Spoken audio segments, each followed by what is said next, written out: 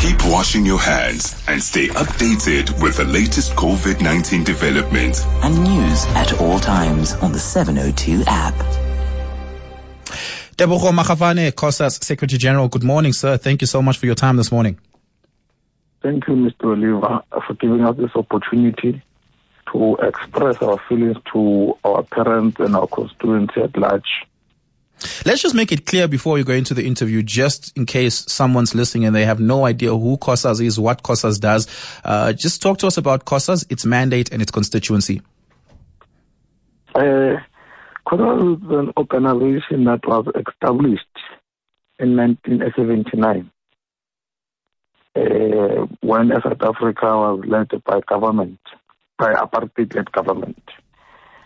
Our organization is to unite all learners in the country, either black or white, and to ensure that an African child is getting better and free quality education.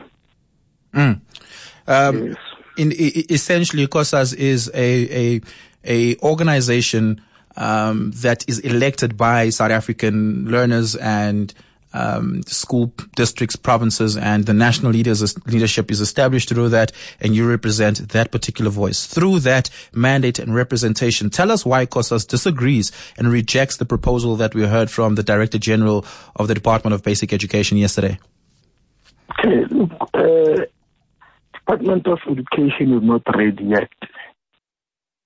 We must choose that we want to save lives of our constituency and teachers, or we want to save academic year. Why I'm saying that? Department was supposed to say, okay, now it's May. What do we need to do? We need to check security measures. How? Number one, we need to check that our schools are safe. Number two, when I speak about security measures, health security. In South Africa, you find that learners in a class, they are 53 or 87. Then you say learners must go back to school. The Department of Education, they are supposed to do like this. It's May now. You go to our schools, they fumigate, they check the security measures. Oh, what they can do, we have many camping sites in South Africa. They're supposed to go to those camping sites and check that those camping sites, they are safe. Then after. What would be the use, Tebogo, what would be the use of camping sites in this instance? The use is that will go and finish the education calendar. But in one instance, you check that they're safe, then you start testing learners. But also, we must not forget that we have learners who are staying in rural areas. What must happen about them? Because I think the plan of department is only in the urban areas like Gauteng. They did not think about a learner from Nkandla or Kwamatole, because it's a rural areas. We have learners who are walking 4 kilometers to go to school, jumping rivers. What about them? And also, DG Mr. Musweli is an administrator. He was supposed to consult structures. SATU gave him the proposal. COSAS gave him the proposal. And even school government bodies, they gave him the proposal. But because we feel as if that the arrogant is all about them. Hence, yesterday, he go to the media and expose that department is led by people who are arrogant. Because if you can check that presentation of DG It's not the presentation that speaks with our people, it's the representation that speaks to them. So, from what I can hear, you're raising one issue is outstanding for you, and that's the issue on transportation, specifically for learners who find themselves in rural areas walking long distances to get to schools. You want government to make provisions in that instance. Is that the most important concern you have, and is that the only concern that COSAS has about the plan currently? Can you repeat the question? You raised the issue of transportation, mentioning that many learners have to walk long distances in rural South Africa to get to school. Seemingly the logical conclusion there is that you would like for the Department of Education to provide transport to ensure that learners get to school and don't have to walk long distances. Is that the only concern you have about his plan, or is it the most important concern you have about the plan? Are there any other concerns you have? Look, our concern is safety of learners and teachers, security safety. And when I speak about security safety, it includes life and issue of transport. I think you understand me. Sure. When I'm saying security, a learner from grade 7, he or she is not that matured. That child will say to his friend, let's exchange about mask.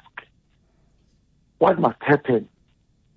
Let's allow this thing to go to level 3 or 2. Then we'll take it from there. They are rushing before they're having a plan. You go to China. This thing was lockdown started in December, if I'm correct. Until now. Started in January. In January. They had a plan. But in South Africa, we're in 34 days.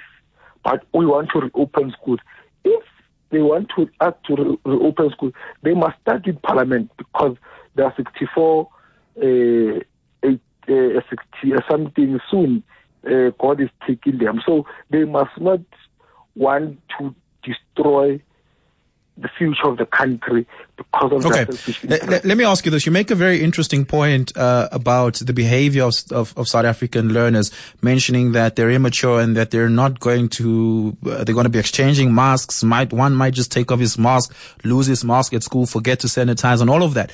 So let's take the best case scenario of government planning. Even if government succeeds at planning successfully and puts all the necessary precautions in place, let's assume all classrooms are disinfected, transport disinfected.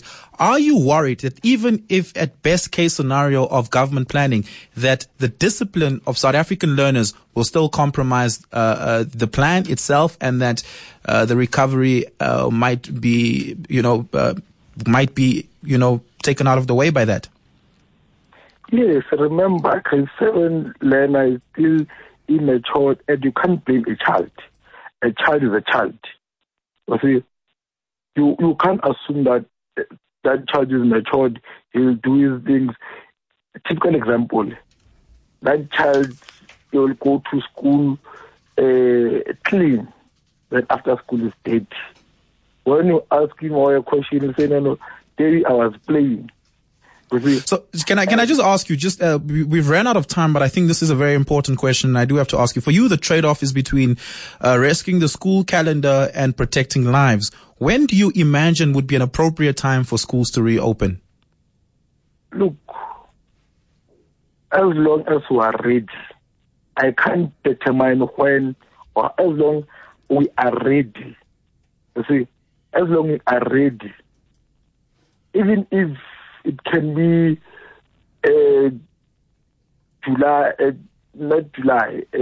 September.